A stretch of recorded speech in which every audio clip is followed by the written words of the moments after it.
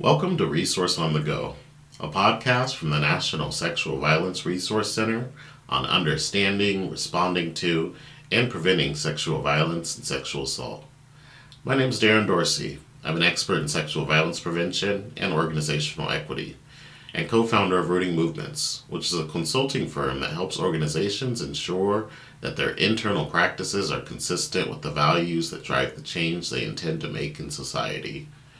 In this podcast series, I'm speaking with Black leaders, advocates, and movement workers about their experiences in the movement to end gender-based violence.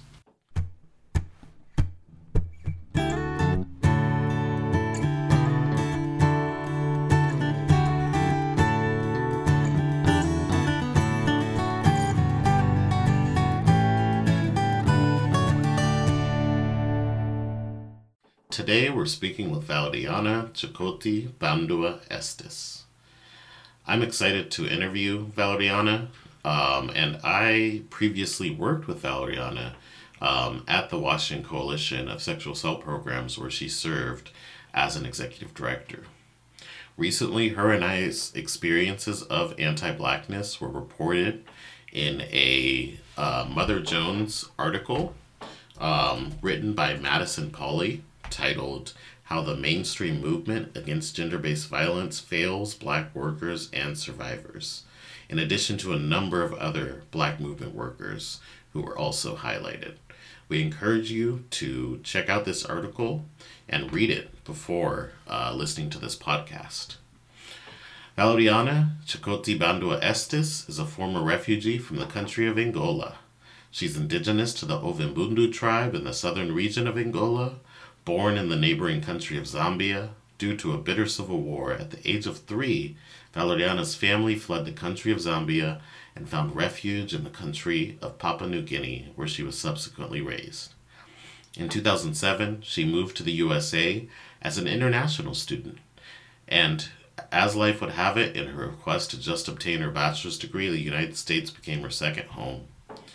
She served as a human rights diplomat in the United Nations for the country of Angola. She's a TEDx speaker of the talk titled Protect the Girl Child. As the founder of Necessary Interruptions, Valeriana takes an abolitionist approach as a racial equity consultant for businesses, agencies, and organizations looking to center Black liberation, operate through an anti-oppressive lens, and build safer spaces for Black communities. In addition, Valeriana is the interim executive director at the Social Justice Fund Northwest, a newlywed, a Tacoma resident, and a recent green card holder after a 13-year-long journey of navigating the labyrinth of the U.S. immigration system. All right, Valeriana, thank you so much for joining me for the National Sexual Violence Resource Center podcast. I'm super excited to chat with you today. This podcast series is about anti-Blackness and the movement to end gender-based violence. And we set up this interview, I want to say about a month ago. Yep, we sure did. And between then and now, an article has come out about your experience in particular, right. An experience I was also present for, which was your experience at the Washington Coalition of Sexual Assault Programs. And so I'm super excited to dive into that, to dive into your experience in this movement as a Black woman, your experiences addressing anti-Blackness, and hear more about your experiences. Thank you so much, Darren. I appreciate this opportunity. And it's kind of wild that when we were mapping this out, we had no idea that this publication from obviously the Mother Jones article would come out.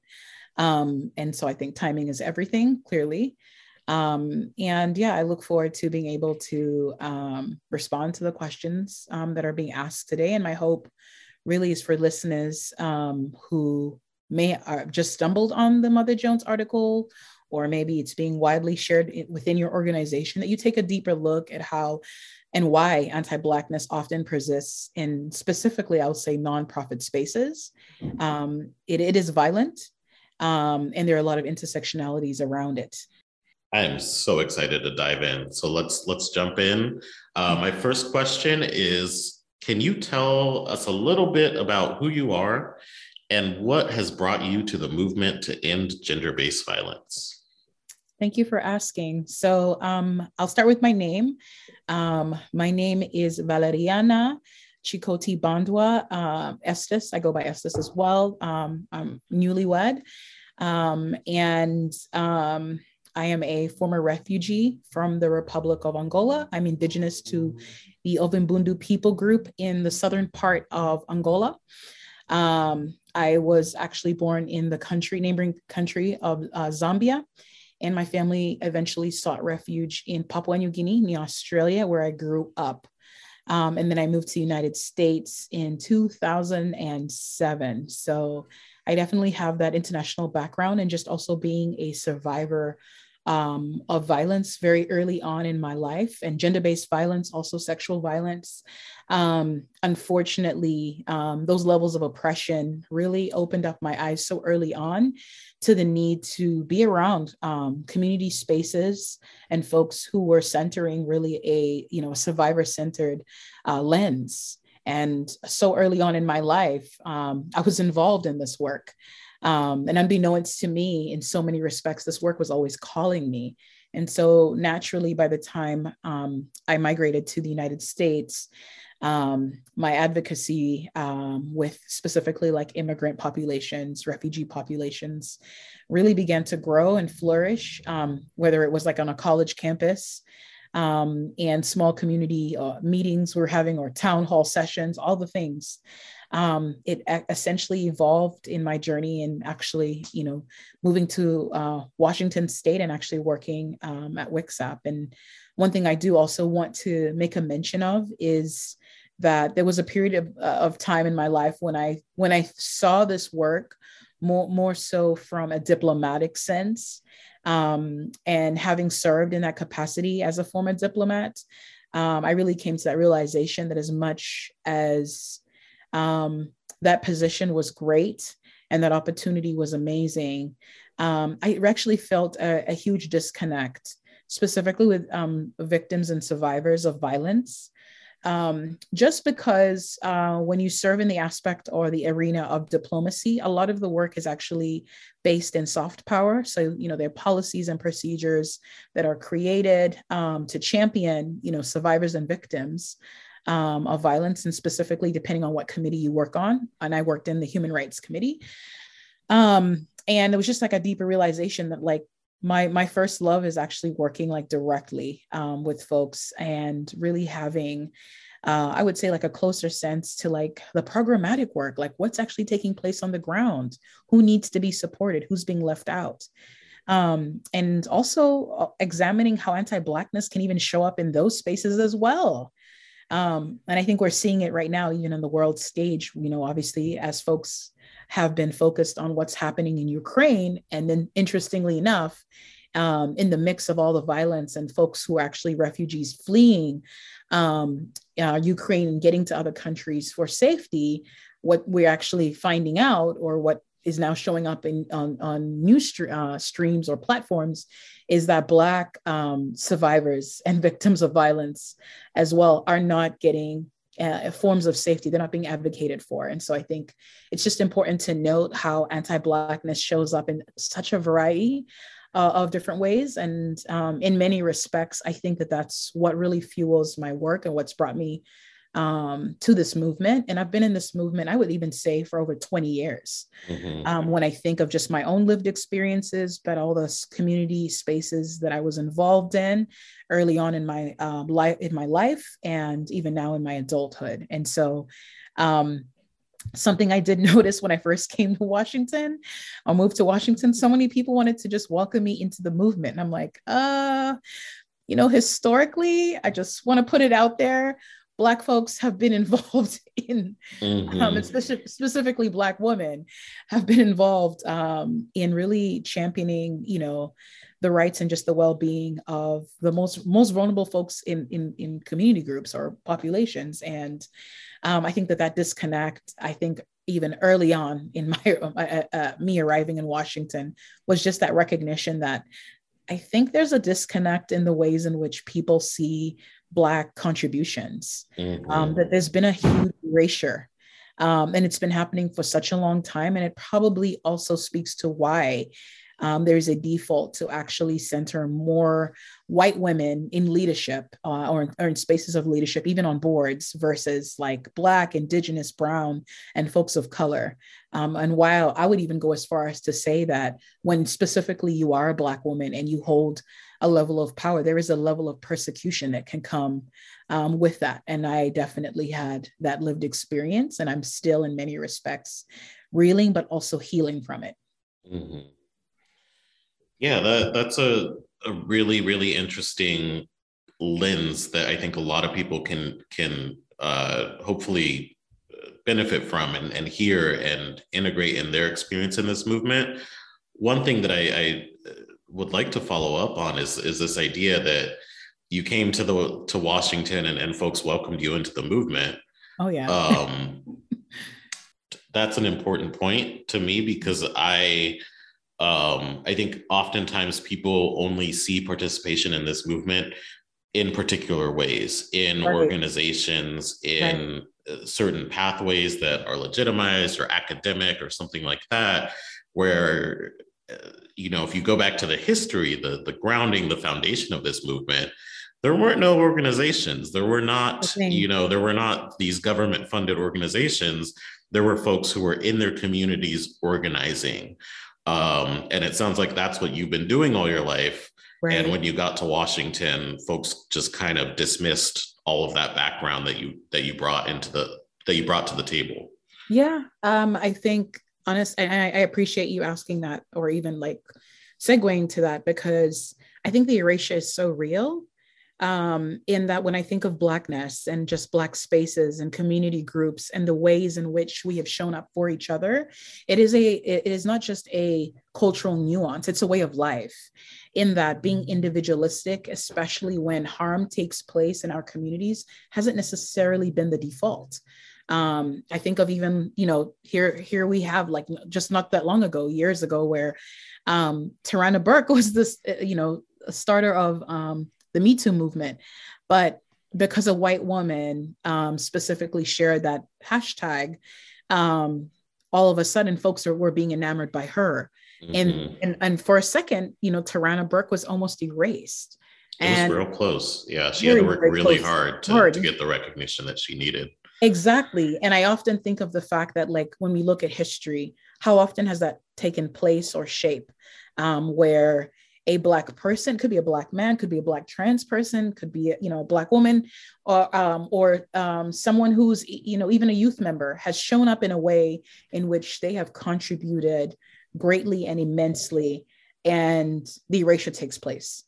And then everybody's like centering like some other institution, and specifically like a white-led institution, and they're getting, like, a pat on the back, and because maybe they have more avenues around like funding streams, that they are more legitimized. And so when I think of how structures typically take place, especially in these United States of America, around like, you need to have like the 501c3, you need to have all of these things in this particular order, we have to recognize that we live in a world where whiteness, and specifically white supremacy, governs the ways in which we move, breathe, and live. Truthfully, if we do not name that, I think it is difficult for someone to truly recognize how and why anti-Blackness persists in those systems, because if something is not officially named in this particular way, it is dismissed. It is dismissed in mainstream organizations, and it's also dismissed when, like, maybe somebody is in need of like funds, where they're like, Mm-hmm. you need to have all of these specific things. And I look at that as like just barriers that specifically exist, because if you look at Indigenous communities, you look at Brown communities, you look at Black communities, even as you just go to the continent of Africa, one of the main themes that I have seen is just also that collectivism, gathering together, gathering with the elders, and making, whether you want to call it subcommittees, or groups that would even visit folks in their homes if they experience some sort of violence. There's always just been this collective need to take care of vulnerable folks in a population or in a community. And yeah, it just blew my mind that when I arrived at Washington, It was like, I remember one person in particular at a conference. This white woman said to me, "Where did they get you from?" Wow. And I remember having to ask her again, and I was actually in a car at the time, and we were getting to a hotel. It was like one of the first conferences I attended in California, and a funder was in the car, and the funder even had like a flushed look on her face, like that's, I don't know if that's an appropriate question to ask. And this white woman who specifically, has a level of notoriety in the Seattle area around prevention asked me that question again. Where did they get you from? And in that moment, I realized I was being tokenized. She wanted to know my credentials. Because she was struggling to pronounce my name. I mean, I was already being othered. So all of those things were already showing up in that moment. And I was still expected to respond in a way where I wasn't offended. Right. And that's the one thing I realized when anti-Blackness shows up. There's this notion that when something violent is coming your way, you still need to respond to it with a level of decorum, diplomacy, and specifically the ways in which a white woman would respond. And which is like, oh, always assume best intentions, that sort of thing, where it's like, wait a minute, if the shoe was on the other foot, could I ask you the same question? And wouldn't you kind of look at me a little off for even asking that? Yeah. Right, exactly. Yeah, and I remember reading about that piece in the Mother Jones article about you being asked that, and I very much recall from working at the Washington Coalition of Sexual Assault Programs that I think coming in, both you and I were very cautious around some of these conversations, just because I think, most, if not all, Black folks are going to be cautious around interrupting microaggressions, because that can often have grave consequences for us. But I think another thing that happened is as we got to the Washington Coalition of Sexual Assault Programs and began working there, we were the ones that were told, hey, we want you all to help us become anti-racist. Right. We want to interrupt racism. We want to interrupt white supremacy. Right. And so I say that because I want that to kind of ground this conversation about your experience at this organization and the Mother Jones article, in that, we were very much specifically asked to address racism within that organization, within the membership. Funders came to us and said, hey, we're super glad that you're here. Right. We want to address racism in our work, in our organization. And that's what we attempted to do. That has culminated in this article that came out a little over a week ago now, written by Madison Pauly. Let me just pull up the exact title of that article. It is called "How the Mainstream Movement Against Gender-Based Violence Fails Black Workers and Survivors." And this piece is very much centered on your experience and experiences at the Washington Coalition of Sexual Assault Programs. So we're going to dive a little bit into this story. Like we mentioned, we, set up this podcast to talk about anti-Blackness in the movement, and didn't necessarily know that this article was coming out, but I think it offers us a great opportunity to provide additional context and really help people understand everything that's going on there. I really want to start is about the process. I personally, my NDA with the Washington Coalition of Sexual Assault Programs was time limited. And so I contacted Mother Jones and provided them, with this tip, and for them to then do a thorough investigation into this story. And that was in August of 2021. Wow. And it is now March of 2022. I want to say that the article maybe came out on the last day or the day before the last day of February. Yeah. So Madison had worked on this article for, I think, over 6 months. And I'm just curious, what is that? I know that she was diving into what happened to you, reviewing documents, interviewing people for 6 months. What was that process like for you? Oh, great question.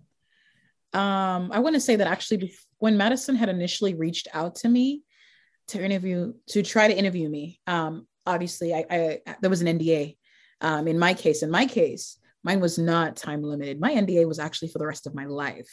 I want people to pay attention to that for the rest of my life. So there was definitely a concerted effort to make sure that I was silenced. So there was basically, a public facing statement that was around, these the NDAs for former staff would be essentially no more. And that came as a surprise to me. And I remember, sending this obviously to my lawyer. And my lawyer was just as surprised because WCSAP, the Washington Coalition of Sexual Assault Programs, did not even have the dignity to contact us directly. And then also like community members, just really concerned community members who had reached out and they were like, did you know about this NDA thing? And I just remember just the feeling of just feeling again, disrespected and just in shock again around the levels in which WCSAP would continuously go to erase me. These concerted efforts of like, we will do everything, we will say everything, this will come across in this particular way, which is very performative, but we will never directly address Valeriana. Like they will not come and talk to me at all. And again, that to me just centers this this true lived experience that I think a lot of Black folks have, is that when you specifically called out anti-Black violence, you are now seen as a dangerous person. And in many respects, it's like you are not only discredited, but there's this notion of like, you can't talk to her. She's angry. She's an angry Black woman. You've got to be really careful. And these are historical nuances, I think, that have happened. Obviously, they go way back to like, where I would even say the early periods of colonialism to slavery, the Jim Crow era, to even what we're seeing now. Like, this is how this has always shown up. When I even think of when enslaved Black folks ran from a particular plantation, there was a warning that was put out. There was a message that was sent, like, if you find this person, here's a reward as well, but also, this person essentially will experience levels of violence if they're caught. And I say this because in many respects, the ways in which WCSAP moved, especially when I was wrongfully terminated, was to put out this public statement and to even create this narrative of she left. I didn't leave at all. I didn't leave WCSAP. I was very dedicated to this work, and specifically around interrupting anti-Blackness and centering Black, Brown, Indigenous, and folks of color who were survivors and victims. Because that obviously came to a head, and folks wanted me to specifically behave like a white woman. And I'm not capable of doing that because I'm a dark-skinned Black woman. That's never going to happen. What ended up happening was, oh yeah, we'll push her out. We'll specifically terminate her, fire her. And even in this termination letter will say you are discharged from your co-executive director position because you essentially got this co-director executive position with Michelle Dixon Wall. But the weird thing about that wording in a termination letter is, why then was Michelle Dixon Wall allowed to stay on at the Washington Coalition of Sexual Assault Programs for 2 years? And why did my letter say discharge, as though I'm a fluid? You know what I mean? Like, I have never heard that kind of wording in any professional setting, but that was purposely said, worded and narrated in a specific way instead of actually saying you're fired from this. So I wasn't really given like a due cause or anything like that. So going back kind of to your original question, the feelings that actually were brought up, around Madison contacting me were just, similar feelings to when I first, was wrongfully terminated, and I actually sought out a Black therapist. The best thing I've done in my life, one of the best things I've done in my life. Yeah, no, I'm right there with you. Game freaking changer. Let me tell you, you're a Black person and you don't have a Black therapist, go get you one. Go get you one. Like, really game changer. And we began to unearth together just like the areas of trauma that I've suffered throughout my life, and specifically the journey that I went through at WICSAP, where there was just a lot of anti-Black violence and how it persisted. And so doing that work at the same time as also being interviewed by Madison really brought up a lot of emotions, because it was that feeling again of being betrayed. I went back to the actual day when WICSAP's board members without a quorum showed up in the office, violently showed up unannounced, told us to hand over the laptops. They even wanted our cell phones. I think about that particular day.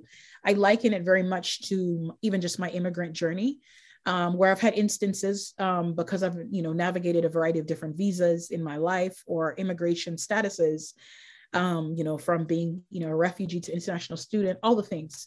And now I'm a green card resident of these United States of America, experiencing just the scrutiny that takes place where like you're being discredited because someone doesn't think that you belong somewhere. And they did that. I don't want to say this just because this sounds salacious, but truthfully, what the Washington Coalition of Sexual Assault Programs did to me wasn't just to belittle and discredit me. It was to kill me. It was to kill my spirit. It was to kill my joy. It was to kill my livelihood. And I think of even the mental health implications that I went through, just even through my body. And had I not received the support, had I not been, a part of a community or a family that loved me and championed me, and that's not everybody's lived experience. I cannot even begin to think of how my mental health to this day could have deteriorated to a point where I may not even be alive. Right. I mean, for that. I often think about the fact that if you were not so resilient, if you were not so committed to interrupting anti-Blackness, committed to this movement, these folks would be accountable for a lot more harm than they even are. And there's a lot of harm here. There's a lot of harm that I think the Mother Jones article is kind of the start of naming some of these things that happened. But we need to ensure that accountability happens in this movement. And build on this story. So while this Mother Jones article is detailed, it could have been an entire book. There were, many, many things that both you and I experienced, that other staff and other folks experienced that were a part of this story. And I think Madison Pauly did a great job in summarizing the situation and communicating what she could in that space. But I'm curious, what are some aspects of this experience that you want people to know about or understand that the article did not capture? That is a good question. There's probably a lot, truthfully, that if I was to get into it, we'd probably have to have like a 5-6 part series, Darren. I mean, it could be a book. So it really could be, or a documentary or a movie. But I mean, what I would say is, some of the main themes that point out to me is the physical assault that I experienced at the Washington Coalition of Sexual Assault Programs. A former staffer at WICSAP physically pushed me. I think that this happened right before the weekend, and we came back the next Monday, and that staff member was still there, was working, and they actually gave us an account of the situation that was not true, that didn't include that physical violence. And so I think that even adds to the situation that not only did this happen, not only did people who were standing right there, who were in authority, witness it happening, but also this person did not face consequences, did not, receive any sort of discipline from the organization. And when you look at your experience where, as the article suggests, grievances were fabricated against you, and those were taken very seriously. We can very much start to see a pattern in a difference in how you're treated compared to other folks. Yeah, and I think what's deeply troubling is a lot of folks don't. There was a lot of other things that took place that Madison obviously highlighted. But one thing I just want to highlight again is Black people have been killed, murdered, erased for lesser things. I often think of the fact that if I lived in New York and this was taking place, who knows? someone could have had access to calling the cops and I could have been, taken to Rikers Island. There are just instances upon instances where Black folks have been harmed in such a way where we've not even had the opportunity to give an account for the accusations and the harm being hurled against us. Right. And so for me to even have this opportunity to speak truth to power, my hope is that folks who have had this narrative or notion that, well, this was justifiable or this was on this basis, you'll think really deeply about the fact that could this have happened to a white woman? Right. Well, and I think you can even look at again, the fact that Michelle Dixon Wall, who's named quite a bit in the article, her last day is today. So even after this article came out, after it's become clear that she fabricated the allegations against you, and all these other issues that are clear in the article, that departure is a lot less sudden than yours, a lot less sudden than the way they treated you. I want to come back to the moment of truth letter, but before I do, I want to ask you, I know for me personally, when this happened, when the WCSAP office shut down, and people began to see that this was clearly a response to you and myself, trying to hold the organization accountable for racism and anti-Blackness, I had some folks who came to me and said, hey, I want to support you. What they're doing is wrong. Yeah. And a number of those folks still support me today, and I support them, and we're still in community, and I'm very grateful for them. But I also had one or two folks who came to me and said, hey, I want to support you. What they're doing is wrong. I don't want to be affiliated with them. I'm not going to work with them anymore. But then, just a year later, some short time later, they're then taking contracts with WCSAP, not reaching out and saying, hey, this is what I'm doing, no accountability at all. But instead just distancing themselves from us and, taking on these lucrative contracts. I do want to just mention that, I think one thing that a lot of people might not understand around accountability is when harm happens, for somebody to contract with an organization, to do trainings with an organization, while that harm hasn't been addressed, while Black folks are still silenced by NDAs, while the perpetrators of that harm are still employed, very much legitimizes that institution and that organization. And that organization can then look and say, hey, let's forget about these Black folks we harmed, and let's instead focus on this important work that we're doing. So I just want to name that dynamic, because there is a very real harm that comes from people engaging with organizations or individuals that do harm. And again, we can make parallels to the type of harm that we address in this movement, where if we have a perpetrator of sexual violence, if you associate with them, you're giving them a level of credibility. If you're not holding them accountable for the harm that they did, then you're complicit in the harm that person is continuing to do. And so I just want to mention that piece, because I don't know if folks don't understand it or what's going on there, but I just think it's really critical for people to understand that giving credibility to an institution that's giving harm is complicity with that harm. I think so too. And I think the concerning piece about it is it just speaks to how Black folks are dehumanized. So we're not seen fully as human beings. I mean, it wasn't that long ago in this country when we were considered, 3/5 of a human being or a person. And I see how that's also carried on intergenerationally, where there are actually folks that know that, hey, I wouldn't treat or behave in this way with anyone else, but specifically when a Black person shows up, it's time to scrutinize. It's time to ask questions like, I'm just curious. And that curiosity never exists when it's another white person who's actually perpetrating the harm. And I think it's just also important to note that the fact that here we are on the 11th of March, 2022, and to this day, the Washington Coalition of Sexual Assault Programs has not issued a public apology or acknowledgement for the anti-Black violence that I experienced and you experienced. is baffling. And I Mm-hmm. often think of the fact that 90+% of WICSAP's funding is publicly funded.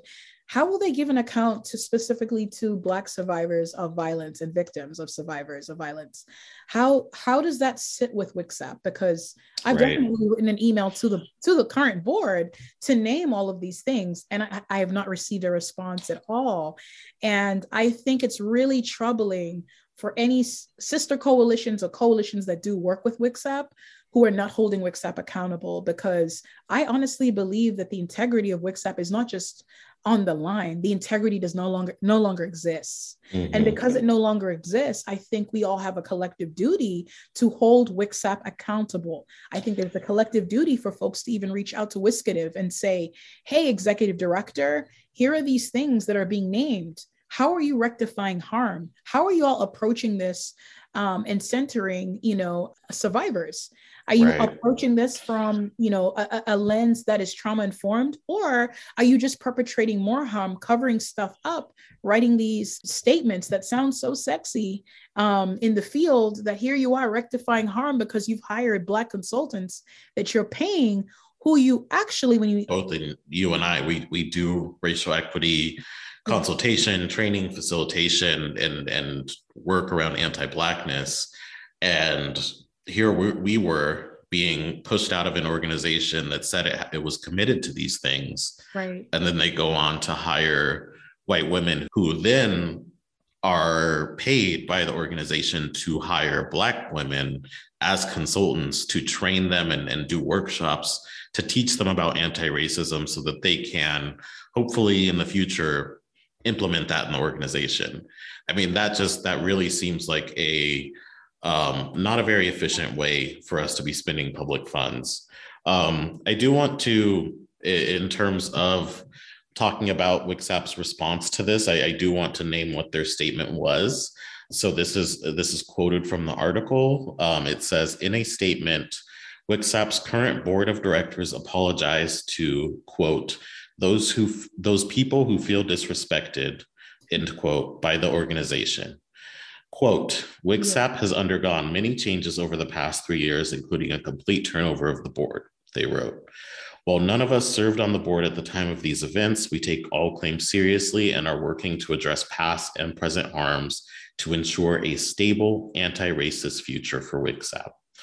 So I just want to provide that context so people can kind of see what the response has been from the organization. I will also name that there are current board members at the organization who were involved with signing NDAs and joined the organization in the spring of 2020 when the organization was working to ensure that we couldn't tell our stories.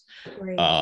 So I want to provide that context to folks who are listening to this, but I also want to move on to ask you a question about the Moment of Truth letter.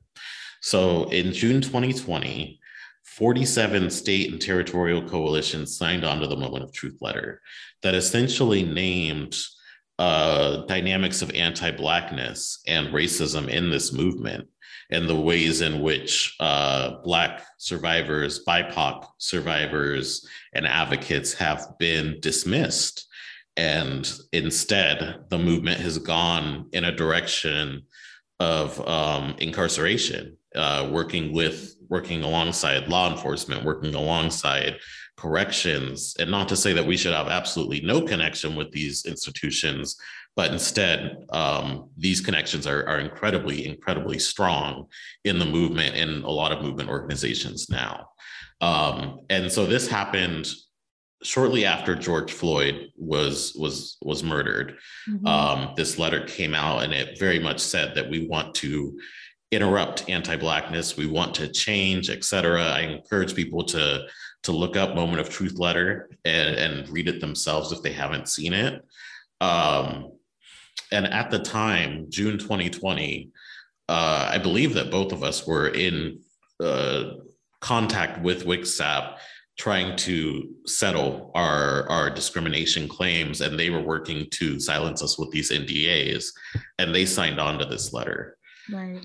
I'm just curious, what that what impact that had on you to see this organization sign on to this commitment while they were at the same time engaging in anti-Black violence, attempting to silence you. I gotta ask, historically, any space, any organization, corporation, institution, coalition, or community group that has a foundation of anti-Black violence, how do you expect to make a profound mark historically? Because one day history will come back to this moment and people will be tasked and asked, why were you involved in this? How come you moved in this way? The fact that this story is now out in this way, and I mean, I can say to this day, I've just been overwhelmed with, tears of joy. I think that that's the best way I can describe it, with folks who've reached out and have said, I am so sorry you went through this. I believe you. I believe you. I just want to stand with you. I can't believe you went through this and you were still like showing up in these other ways, organizing and helping other folks. I just think of my Blackness and how my Blackness is a representation of what my ancestors have had to navigate in this entire world and how they've existed. And through so many eras in this world that have been so violently anti-Black, they still existed and persisted. I wonder if that's the resilience that I'm living and breathing, because honestly, Darren, I've only read the article once, and that's on purpose for my own mental health. And when I think of that, moment of truth letter that was shared out, and specifically even by WSCDF and WCSAP, I don't understand how they don't even carry levels of shame, because I would. If I had been involved in this much these levels of anti-Black violence, I wouldn't be going on a performative tour. I know that we definitely live in a capitalist structure, and yes, anti-Black violence is alive and well, but isn't the whole point why we get into this movement and do this work is so that we can make a difference? Isn't it so that we can actually interrupt forms of gender-based violence, sexual violence, domestic violence, or just violence, period? Because the racial violence here is so raw and real. And I constantly think of the fact that the Me Too movement specifically showed the outward facing things, meaning perpetrators obviously weren't part of the movement to end violence. They were being named. And everybody was like, I can't believe this person did this. I can't believe this person did this. But here we are in 2022. And it wasn't just the other day that even RAINN, the organization RAINN, has fingers being pointed at them for the anti-Black violence, the homophobia, the financial oppression that's taking place there. I actually truly believe that a reckoning is here and people need to wake up. And what this reckoning is actually saying is, if you are leading a movement or a space and you are privately causing harm and publicly touting something else, history will also reckon with you.